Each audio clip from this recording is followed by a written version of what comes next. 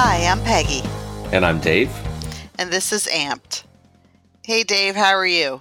I'm really good. How are you doing today? I'm doing well. We are at Halloween Eve when we're recording this. Big night. It is. Well, tomorrow's the big night. No, well, it's at my house back in the old days, this was the night where you wore the 4 other costumes you'd convinced your parents to buy that you had decided not to wear on Christmas Day.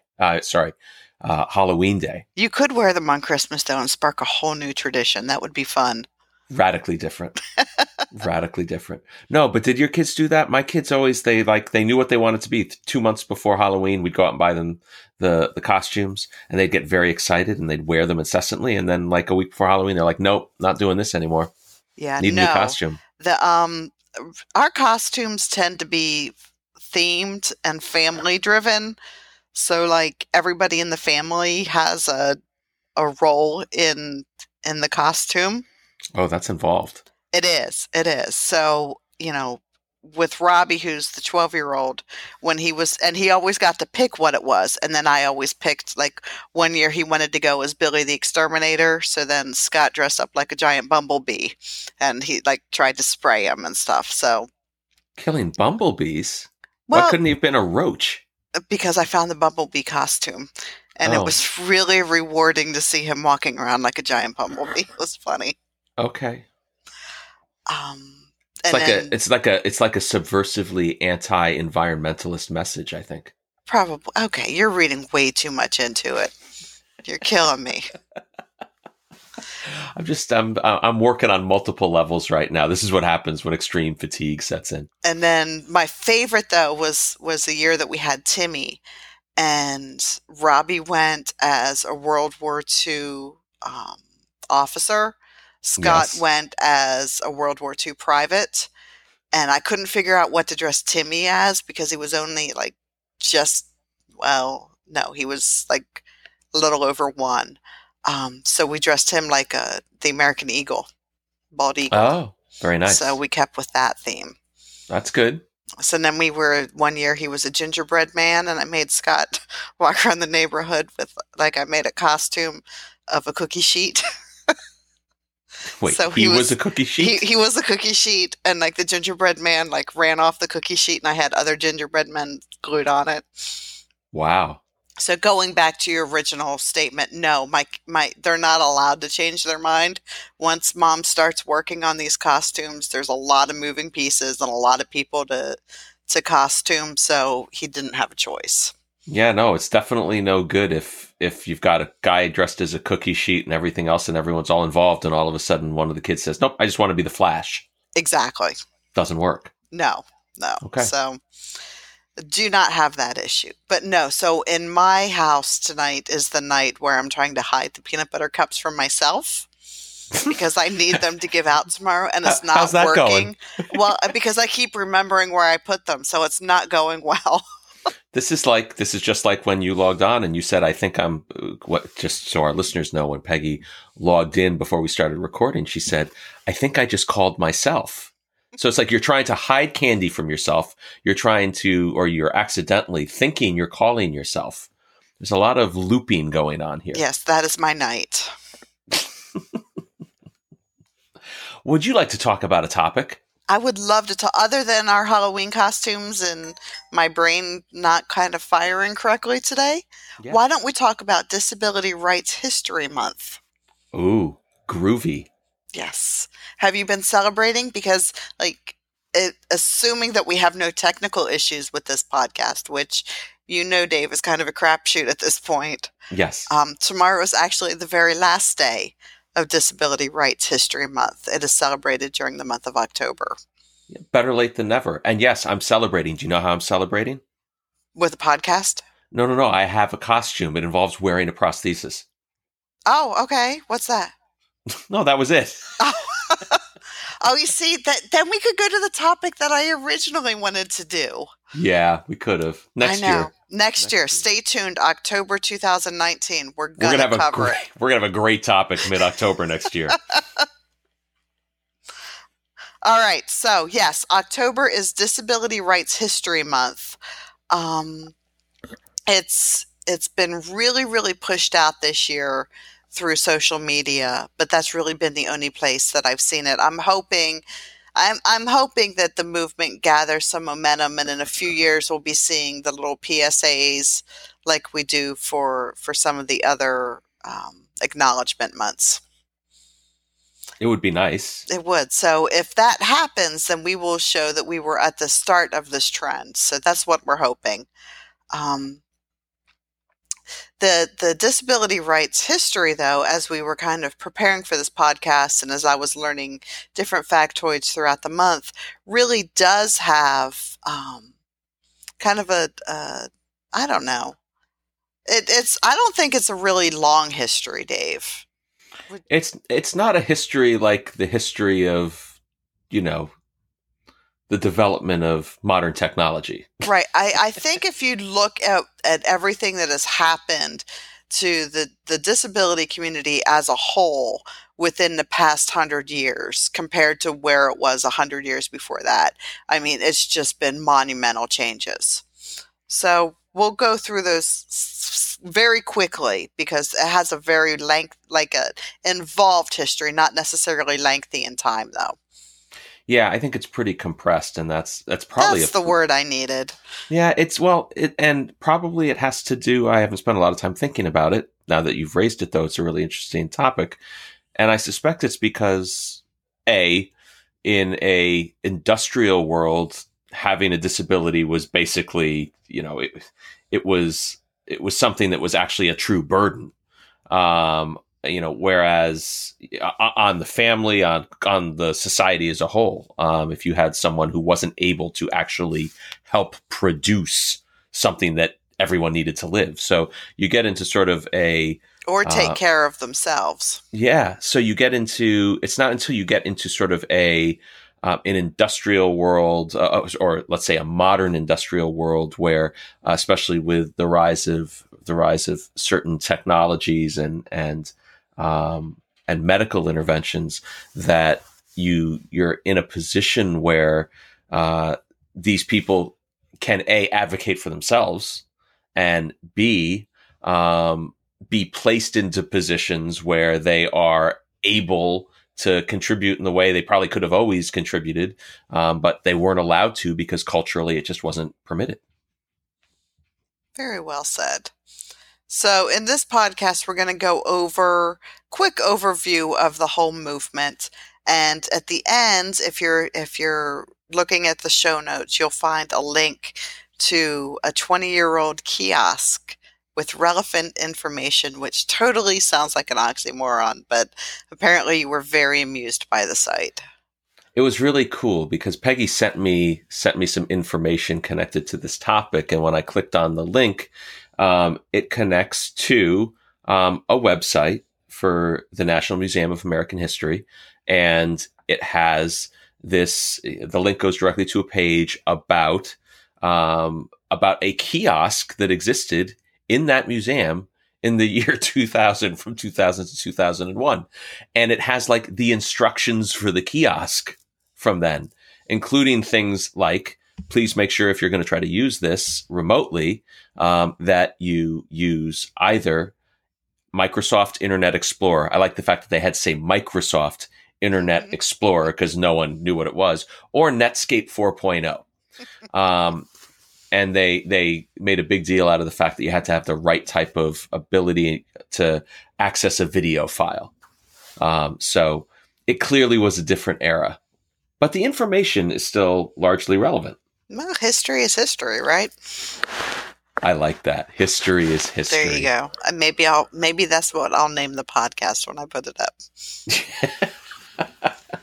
Go ahead. So let's get started.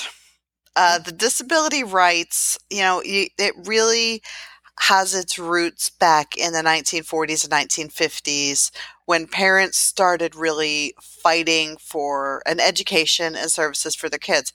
Prior to that time, if your child had a disability, they simply, depending on what the disability was, but they simply were not allowed in the public school. They were considered uneducable, and the school did not feel like they had to do it. And then PL 94-142 came along that provided the free and appropriate public education, which included special education. And that's really, all of a sudden the schools were faced with these students who were coming in that had special needs, and they were no longer allowed to turn them away. And then as that happened, at the same time, there were a lot of medical advances in the 1950s. People were simply surviving more serious illnesses and injuries that before would have been most certain death. More babies were starting to survive prematurely in the later years, which also led to more disabilities as well. So these children and these people who previously would have no longer been around were surviving, and it was like, okay, you're surviving with a disability. What does that mean? All of a sudden, society was forced to figure out a role for this growing number of people. And it definitely, the whole disability rights movement, Dave, was definitely impacted by the African American civil rights movement as well. As some of those more marginalized groups in history started speaking out and demanding rights, the disability rights were starting to come together and was starting to join the greater movement of inclusivity.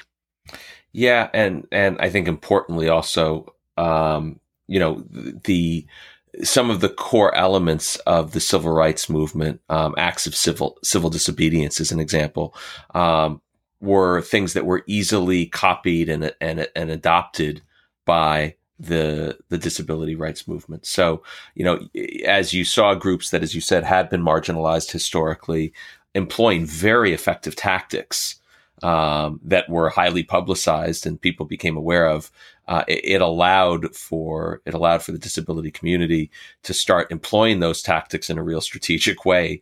And prior to that, no one was really doing it. So it was sort of like all of a sudden there was a playbook on how you could be effective. And our forefathers in disability rights were fighting that fight.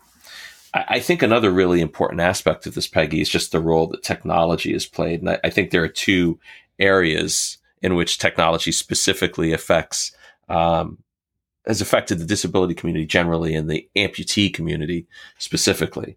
And I'll take the first and you should take the second. But with respect to just the disability community as a whole, in the 1970s, you started to have centers for independent living, which brought people together for the first time.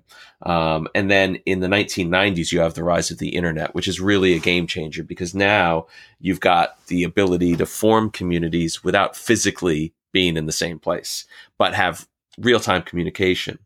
And so, you fast forward that, if you just sort of put that on steroids and go to 2015, and look at the Not a Luxury campaign, which you really kickstarted, Peggy. And then we had the We the People petition, where we got 100,000 signatures opposing the local coverage determination that Medicare had proposed. You can see just how this stuff kind of exponentially increased the power of the disability community, the ability to make their voices heard and to connect in a public way to these issues in a way that could influence politicians, which was really, really cool. Do you want to talk specifically about the impact of technology and mobility? I do. So before the mid-1990s, prosthetic feet were typically just basically wood and foam. Even I became an amputee in 2003. And the advances that I have experienced since that time have just been astounding. So going back even more, the use of carbon as a component for foot technology and component technology was a huge advancement in its time. And it provided people the ability to engage in everyday and extraordinary activities was not possible before. In the late 1990s, we saw the rise of the microprocessor-controlled joints and the myoelectric arms and hands. And that was another pivotal moment in technology for the limb-loss, limb-difference community, because all of a sudden you had these smart devices coupled with the dynamic feet from the carbon fiber, and people were walking better, walking longer distances, walking without pain, running, jumping, which, pre 1990s was really unheard of for most amputees. Hold on. Oh, shoot. We've got some background noise at the Chenoweth home. They just came back from Olive Garden. I apologize. That's awesome. How was the Olive Garden? Did they enjoy it? They always enjoy it. They have I won the pasta pass for him, so he gets unlimited Olive Garden for like 6 weeks. What is a pasta pass? Oh, it's like a little debit card, but he gets free Olive Garden for like 6 weeks. So he can go there once a day for 6 weeks and get free food. And is that happening? It is pretty close to happening, yeah. You definitely want to max it out. I like that. They have a system, because what he gets is unlimited, so then he always gets a refill. But then he packs up the refill and brings it home so that Timmy or I can, eat his scraps for dinner. Nice. Yes. Well played. That's how we do it in this house. All right.